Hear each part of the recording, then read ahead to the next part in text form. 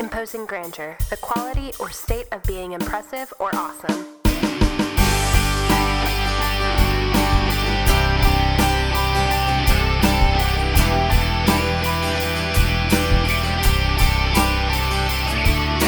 The purpose of studying theology and reading books, it's not to gain our own intellect, but rather it is to bring us to Him. Because when you see how glorious and how holy and how majestic our Creator is, the more you worship Him. He is our imposing grandeur.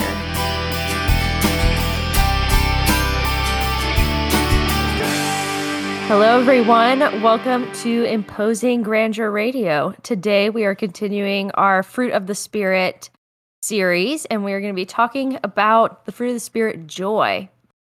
So, to kick us off, as always, we want to define what we're talking about. So, ladies, how do we define joy? Is it the same as happiness? Are they interchangeable? Well, I have a pretty simple definition to start us off from Desiring God that says, first, Christian joy is not an act of willpower, but a spontaneous emotional response of the heart.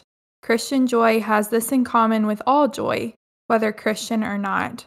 And so I thought this was really interesting because I think it's easy when you think of joy to think of it as like happiness, of like, I'm trying to be happy, I'm trying to be joyful today, like it's coming from a place of an act on our own. But joy truly is spontaneous emotional response of the heart. So as Christians, our joy should be in response to the gospel and what God has done in our life. So that was as simple as I could like make it in my brain, and that helped me kind of wrap my brain around it. Yeah, Avery, I really like that too. And I found also Desiring God said, I thought this was interesting because when we were talking about love, we were talking about how love is not necessarily a feeling. But when you read about joy, joy is a feeling. And John Piper defines it as a good feeling. And then he says, too, it's not physical, but it's soulful. It comes from the heart or the soul, and it's produced solely by the Spirit, the Holy Spirit. And he says, my soul imparts virtue, right or wrong, to the physical parts of me. So he said, he gave the example of he feels an emotion, and if that emotion leads him to punch somebody, then that emotion is wrong. But if that action is wrong. But if he feels joy or comfort and that leads him to like hug somebody, that's a good virtue. That's something from the Spirit. And so I thought that was kind of interesting. I'd never thought too much about that. But then I searched from a secular psychologist, and they actually in the psychology realm define joy and happiness very differently, which I thought was interesting. So it's not even just a Christianity thing. It's truly a scientifical thing. And she says that joy is intrinsically motivated emotion that comes from something deep inside. So we as Christians would know that's the Holy Spirit, that's the Word of God producing joy inside of us. Whereas happiness is solely extrinsically motivated and based on circumstances or others. Like the weather could make me really happy, but it's not going to make me joyful. Or my friend could make me really happy, but not joyful. Whereas Christ and the scriptures and the Holy Spirit can produce joy inside of me. So I thought that was like really interesting to hear what a secular scientist had to say about all of that. That's interesting because I actually have the flip side of it, talking about happiness and pleasure. I found that Christian joy is not flimsy or shallow, it's deep and solid. However, happiness and pleasure can be looked at as flimsy or shallow, like you touched on, but we see pleasure and happiness in scripture too. So it can also mean the same as joy does. However, we know that, like you were saying, joy is deep and built upon the foundation of the gospel and truth. And we know that joy can still abound even in the midst of deep heartache, struggle, and pain. And I was just thinking through how, like, a lot of times in the Psalms, David talks a lot about, happy is the heart that, trusts in the Lord, or talks about pleasure and kind of couples it with joy. And so I think our secular world has made happiness circumstantial in some ways, but when we do kind of take it back to the bare bones of scripture, we see that happiness, pleasure, and joy can all kind of be coupled and different depending on the circumstance and how we're reacting, why we're feeling happiness or pleasure or joy. I like that. Yeah, I think similarly to what we were talking about in the last Fruit of the Spirit episode, love, we can also conclude here, like we've kind of been hinting at, is that true joy is found only in the Lord. So Jonathan Newton, actually the author of Amazing Grace, said in one of his works that the fruit of joy will not grow in nature's barren soil. And so, like we stressed in that last episode, and I'm sure in the episodes to come, these are the fruit of the Spirit. So this is not the fruit of carnal man or the fruits of humanity in general. But it's not to say that an unbeliever is not incapable of being happy. But there's also that difference between happiness and joy. And so, like Annie, you were talking about in the psychology world, like extrinsic versus intrinsic. Happiness is what the world is seeking, and we see this everywhere. It depends on the outward circumstances for this happiness. So, like prosperity, it always seems to be just around the corner, like just out of a person's reach. And we can see it for ourselves today without even going on the endeavor of chasing that happiness. The next big thing today, whether that be a movie, music, public figure, etc., it will not always be the big thing. Worldly happiness and the pursuit thereof is temporary at best. And taking a few steps back from this, it's like, thank goodness that this is not what God is talking about in Scripture when he mentions the fruit of the Spirit being joy, because if we were always to be chasing this mirage of happiness, it would only leave us to discouragement and discontentment and even doubt in God's ability to provide for us. So Christian joy is this inward, not depending on circumstances, type of deal. It is real and present. It does not depend on the future. It is within our grasp right now as we speak, while you listen to the podcast, while you make coffee tomorrow morning, and it is eternal. So we're assured of a joyful future. And like Annie and Avery were saying, it is a feeling. I mean, we see in Matthew 18:13, the shepherd experienced joy when he found his lost sheep. The multitude felt joy when Jesus healed a Jewish woman from being bound by Satan for 18 years in Luke 13:17, and the disciples returned to Jerusalem, rejoicing after Jesus' ascension in Luke 24:52. And so there are many examples of this joyful feeling in Scripture, but joy is also a command for us as believers. So it's more than a feeling. It is a feeling, but it has this action dynamic. And I think this is where Christian joy is very unique. This joy is present regardless of how the person feels. So it is current, it is eternal, it is present regardless of our external circumstances. So Christ instructed his disciples to rejoice when they were persecuted, reviled, and slandered, Matthew 5:11 through 12. Paul in Philippians 4:4 and in 1 Thessalonians 5:16 says, rejoice always. And then James tells Christians in James 1:2 to count it all joy when you walk through those various trials. So this joy in adverse circumstances is only possible as a fruit of the Holy Spirit, who is present in every Christian. But I thought that was really, that's been such a unique quality of the Christian life, is to have that joy in those hard circumstances. And I think that's what sets us apart from the world, because the world sees us going through these hard times, and yet we are rejoicing. And they wonder, how do we even possess the ability to do so? And it is only because of the Holy Spirit that we have that as an explanation. Yeah, that was really good. I liked how you tied all of that together and applied a lot of really wonderful scripture to that.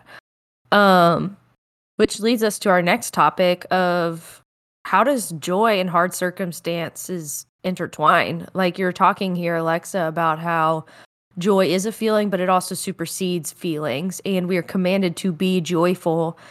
And so and we've also known Christians have experienced really, really hard moments in their life, some leading it to their death. And it's like, how do we be joyful in that? How do we rejoice? Like, how do these things work together?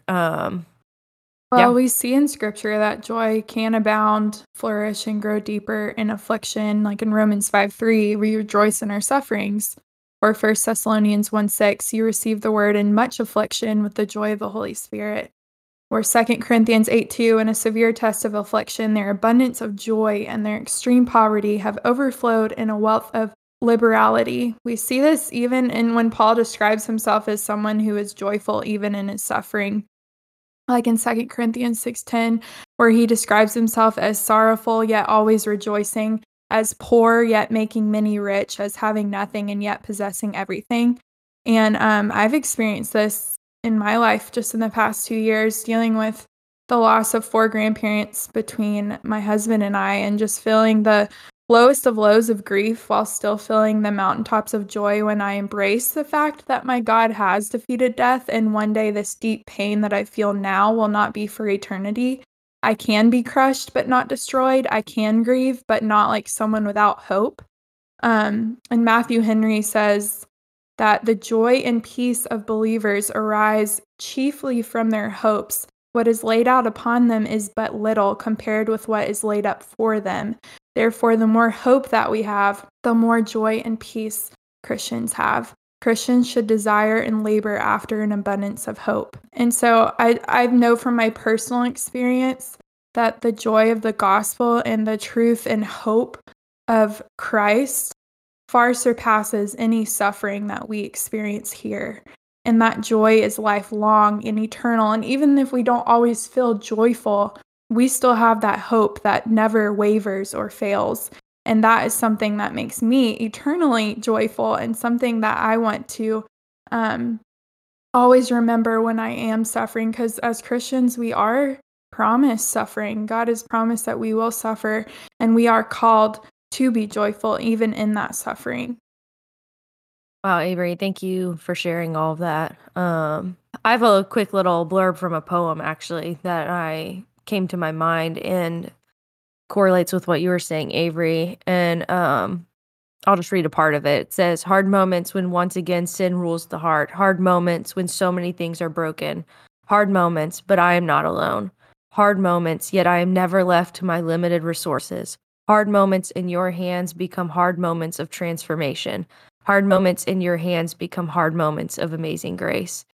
And I just think so much about that, how it's like, you're right, God promises Christians a hard life and suffering, but God is also faithful, like we talked about in our God Attributes of God series, and he holds to his promises, and in those things we can cling to, and those things can be the source of our joy in hard trials, and knowing what God promises, knowing he's not going to leave me, knowing he's doing this to sanctify me, to make me more like Christ, or just giving more opportunities for his grace. And so those are things all far worthy of joy. And so I really like that. Annie. And I also wanted to comment on just your question of why are we commanded to have a joyful heart? And I found a quote by Desiring God. I believe John Piper wrote the article. And he says, why are we commanded to have a joyful heart? Why? Because we ought to have it.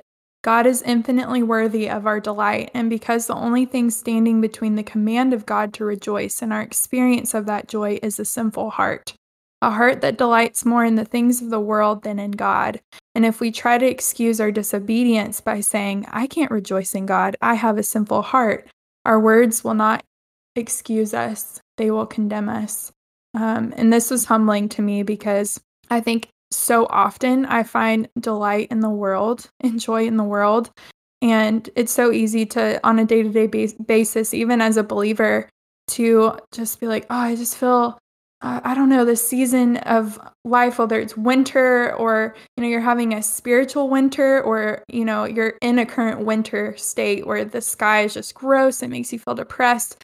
It's so easy for us to find joy in our circumstances and be like, oh, I wish that I had A, B, and C, or I wish I was doing this, or I wish I was with this person. That would make me joyful. And, sometimes it's not coupled with this extreme sorrow where you are clinging to the Lord and you find this joy and mountaintop of joy, even in your valley of grief. It may be the day-to-day mundane that we have to practice being joyful when we are tempted to find our joy in the world instead. Yeah, that's a good point, Avery, and it leads us to the elephant in the room.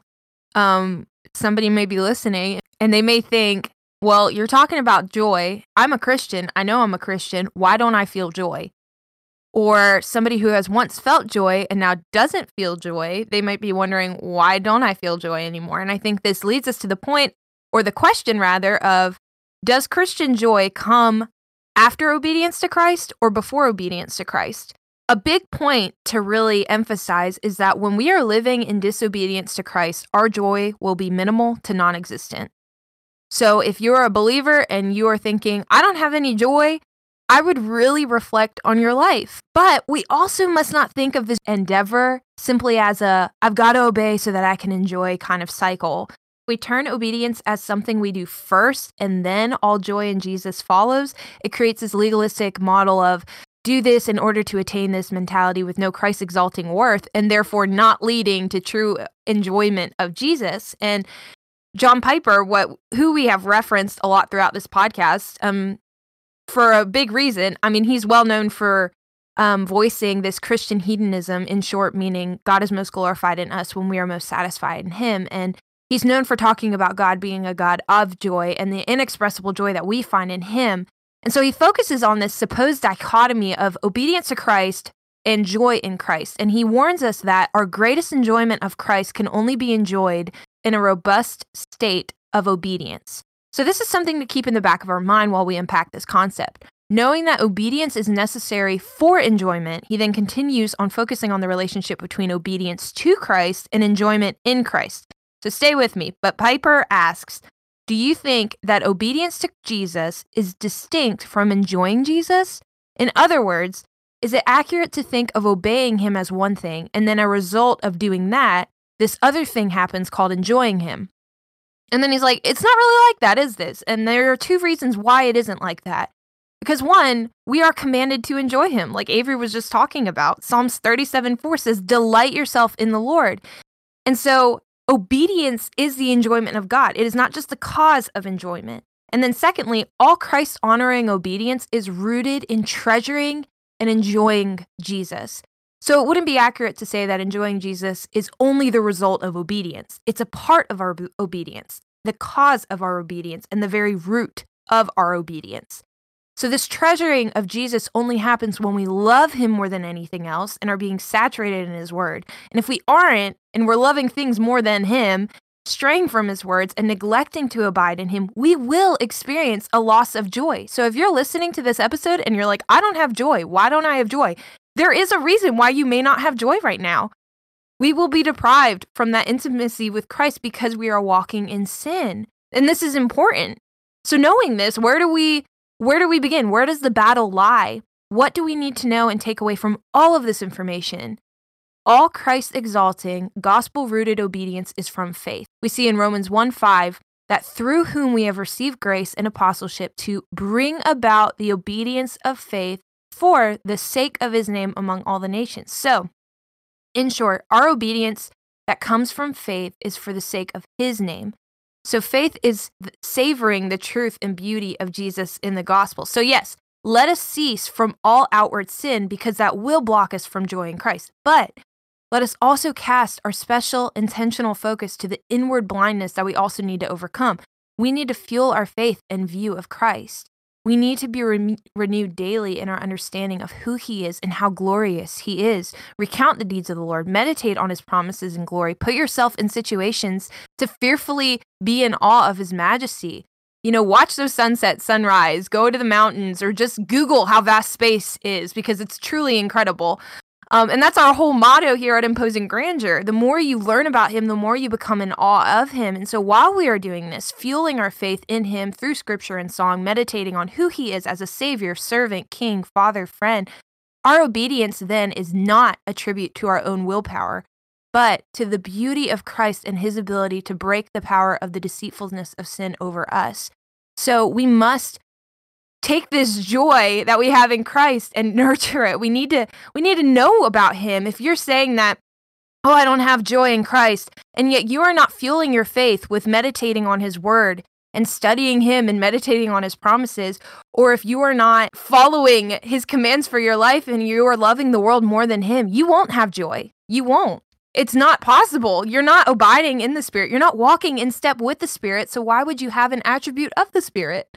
You know, and I think that's not to say you aren't a believer at all. That is to say, though, that is a very serious thing because for a believer, joy is not optional. It's command.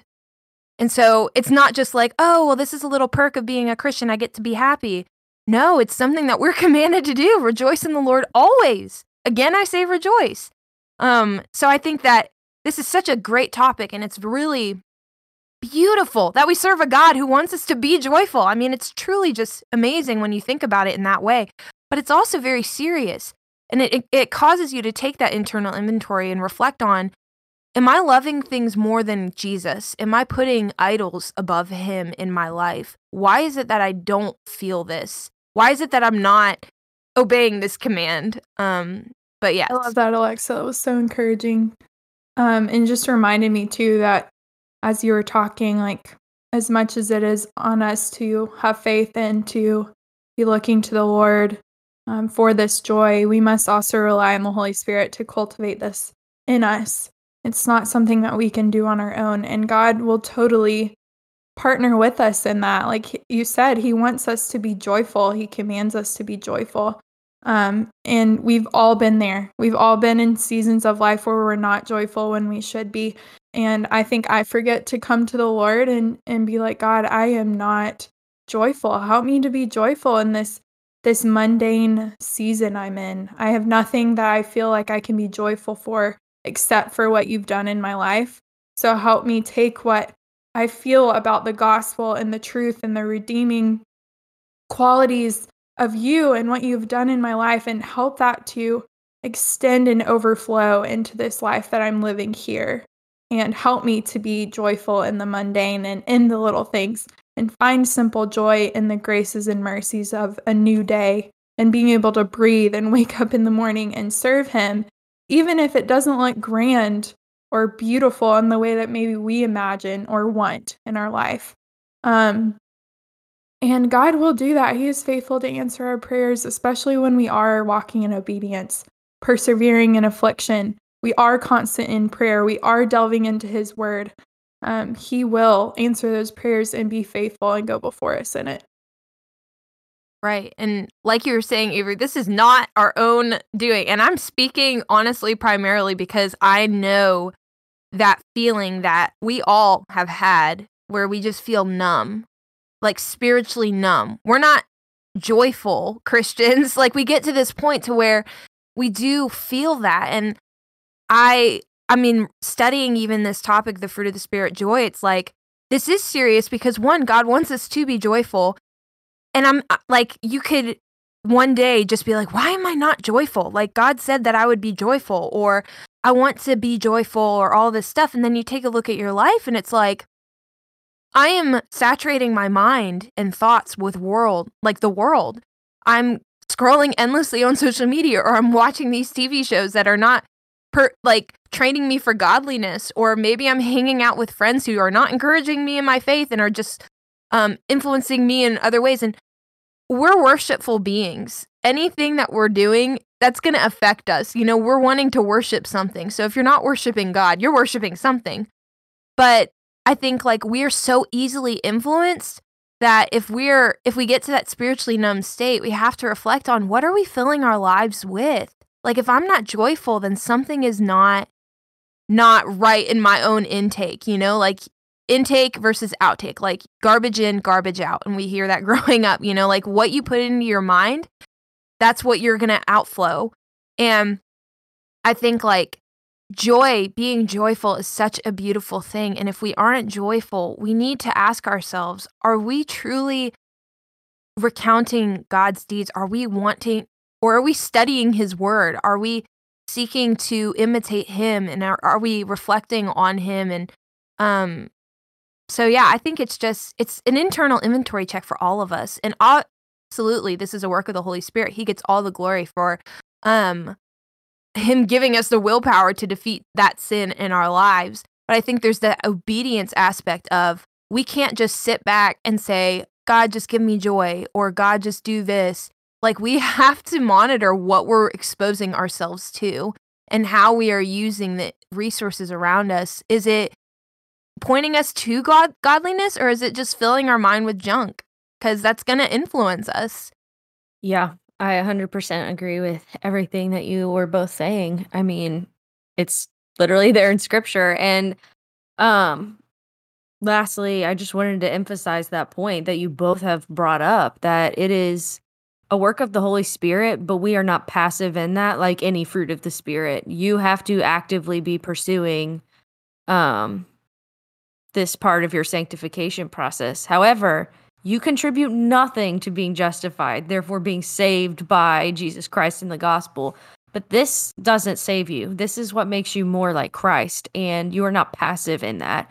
You are a very active role in that. And like Alexa is even saying, when you find that you are a joyless Christian and your life is lacking, that's because you're taking a passive role in the fruit of the Spirit and trying to produce those things. And yeah, I just think what you ladies both, you hit on pretty much everything. That the reason we have joy is because of Christ. It is Christ in of himself that is the essence of our joy, not circumstances, nothing we can do, but we can pursue Christ and therefore have joy as a result. And so, but also the pursuit is joyful in and of itself. So it's really this amazing thing that you both touched on. And it truly is amazing to me that Christianity or Christ is the only place that you see this type of joy distributed or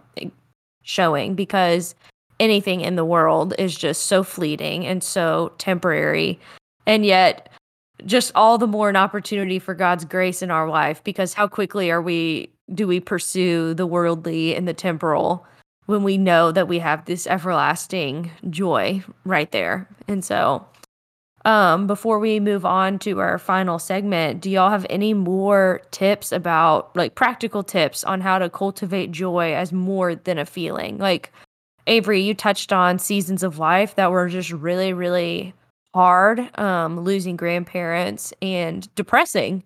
And how did you have joy in that? And Alexa, like you mentioned, we've all been through that numb feeling. Like, let's just talk about some more practical tips we can have on how to cultivate joy even when we have really depressing and hard circumstances. That's a really good question.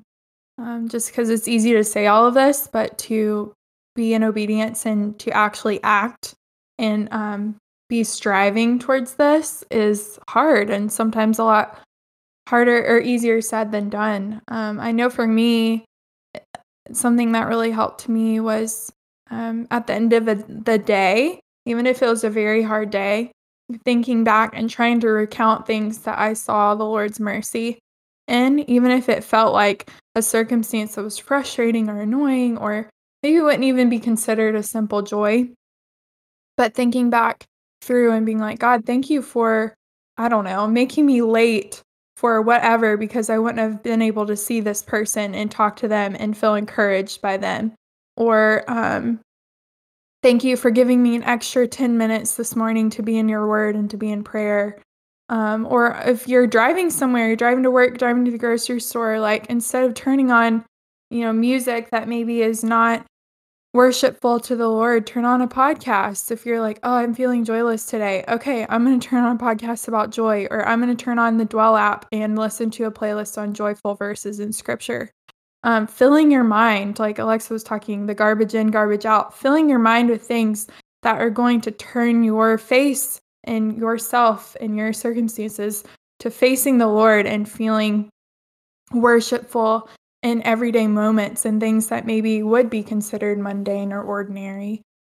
So that was helpful for me. And I think also just reaching out to your brothers and sisters in Christ, asking for prayer from other people too, if you're feeling joyless, and reaching out and being like, please encourage me, pray for me that I would be encouraged, that I would be motivated to obey the Lord and to walk in pursuit of Him, and not just silently suffering through what you're going through, because there is such a joy in coming together and sharpening with other bodies of believers and just the Christian community in general. Avery, yes, that's great. I agree. I think the community of the saints is such a blessing to us throughout this entire experience. In terms of spiritually numb, I feel like, one, I'm not talking to no one, because I feel like if you're listening and you're a Christian, you have experienced this, or you're about to experience this, because we are all susceptible to sin. But just say, for example, you haven't had time in the Word for maybe 2 weeks. You've been filling your mind with just some secular things, like not even bad, like inherently bad things, just like looking at memes or like scrolling through videos, like funny videos or whatever. But I've found that when I get spiritually numb, usually it's like it has to end with repentance. Like that is the first step. You can't just say, okay, you know what? I'm not going to be spiritually numb today. Let me turn on a worship song and just worship. You need to repent because you have neglected the King of the universe for that amount of time. And I think it's not only spiritually numb, but it's also this sense of we are numb to who God is. We are numb to who we are. We are not only numb in pursuing a relationship with him, but if we truly grasped who we were in his eyes as sinners, who we were or who we are with Christ's righteousness in his eyes now, and who he is as the King of the universe, like there's so many feelings that we should be feeling, right? Like I'm even saying that now, and I'm like, those truths are insane. Like substitutionary atonement, the fact that Christ died for us and gives us righteousness. Like, why are we not all bawling our eyes out with every single recollection of that? I just feel like that's just such an amazing truth. But there are days that you're just like driving in your car and you're like, I just don't feel that. Like, why don't I feel that? Just pour your heart out to God. I mean, I've done this many times. I call them my David sessions in the car. Like, you literally just like, kind of like in the Psalms when David just starts crying and then he just rejoices. It's like this back and forth thing. It's like, just pour your heart out to him, explain to him what you're feeling, what you've experienced, what's going on in your mind. Pour that out to him and then repent and then rejoice knowing that he's accepting you. His mercy is new every morning. You are the prodigal son returning. Like there is such a beauty there that you can rejoice in. So I think starting off with repentance, confessing to the Lord, ending it in praise, knowing that he is loving, he is merciful, and he is gracious, and he is there with open arms. I mean, I love the illustration of whenever you like turn away from your relationship with the Lord, you can walk like 5 miles or 2 miles or whatever, but like when you turn back to him, you don't have to walk 5 miles or 2 miles back. You walk back to him and you turn around and he's there ready with open arms. You don't have to like build yourself back up to be this amazing Christian. You confess, you repent, and then you turn back and he's there. Like whom he predestined, he has called, and those whom he called, he justified, and those whom he justified, he is also glorified. So Romans 8, he has secured you as a follower of Christ. You are not, if you're truly his, you will not walk away from the faith. He will hold you fast. So taking that into heart and knowing that, but also being intentional about pursuing him, because living a joyless life is not fun, even if it's for 2 weeks. If it's for a day, it's truly something that is terrifying. Thank you, ladies, for both sharing that. I think our listeners will be greatly encouraged, as I know I was. And unless either of y'all have any last thoughts, we can move into our IG hot seat. Let's do it. Alrighty then. So I actually came up with this question while we were recording. I thought it went along with what we've been talking about. But I know I have like a verse or a poem or a prayer that in hard seasons I have clung to remind me of the gospel and my hope. Do y'all have any verses or poems, songs, whatever, that you cling to in hard moments that you're trying to cultivate that joy in? I need to, I feel like, get this tattooed or something. Annie, you're probably like, no, this is exactly not what you should do. But I truly, for the past years, have been just reflecting on Psalm 84:11. And that is, the Lord God is a sun and a shield. The Lord bestows favor and honor, and no good thing does he withhold from those who walk uprightly. And, so if I really want something, or if I am not getting something that I felt like was so necessary in order to continue the next season of my life, or even the day, I reflect on that truth, knowing that no good thing does he withhold from those who walk uprightly. If something doesn't happen, if I don't get something, or if a prayer is not answered how I wanted it to happen, that was not for my good. And reflecting on that, like, it truly just changes any situation into this optimistic, reality in view of the gospel. God is not out to hinder us. He is not out to cause sadness or anger or confusion. He is a God of peace. He's a God who does not withhold good from those who walk uprightly. And so knowing that he is not a God who withholds good from us, I think that just changes the entire ballgame. So I love words and I love poems and verses. And so there are many other things that I love, but that verse, I think, reigns paramount in all of the ones that I've referred to over the years. So I'm hoping that that can encourage somebody else listening to this, knowing that God is there for your good. Suffering will come. It will, because this world is broken and sinful, and this is not our home. But the God that we serve does not desire for you to fall into sadness, confusion, and anger. So remembering that. Beautiful, Alexa. I love that. It's so encouraging. And something I remembered while you were talking was Lamentations 3, a verse that I clung to a lot this past year, which is, because of the Lord's great love, we are not consumed, for his compassions never fail. They are new every morning. Great is your faithfulness. I say to myself, the Lord is my portion, therefore I will wait for him. The Lord is good to those whose hope is in him. To the one who seeks him, it is good to wait quietly for the salvation of the Lord. And this verse has just stuck with me in seasons of happiness and in seasons of sorrow and grief. And speaking to another song that has been, I think, something I've listened to on my Spotify playlist over and over and over the past year is the Shane and Shane song. I know it's a cover, but it's Christ our hope in life and death. And just talking about how no matter in life or in death, the gospel is the same and doesn't change. God stays the same yesterday, today, and forever. And so no matter what I'm walking through, he is constant. And even as my world shifts like sinking sand and I change and I fail and I stumble, God does not. And we can cling to that. That is hope worth standing on, and the rock that I want to stand on and be firm and never be shaken from. And so anyway, that song came to mind when thinking through a song that's brought me great joy in times of deep sorrow. Yes, I love both those things that you ladies shared. And I know you both have shared them with me before, and they as well have been great sources of comfort in hard seasons for me. For me, I mean, I read a little blurb from the poem that I really like earlier, so I won't repeat that. But there's this book of prayers that I'm sure we've talked about before on here or on our Instagram called Valley Vision.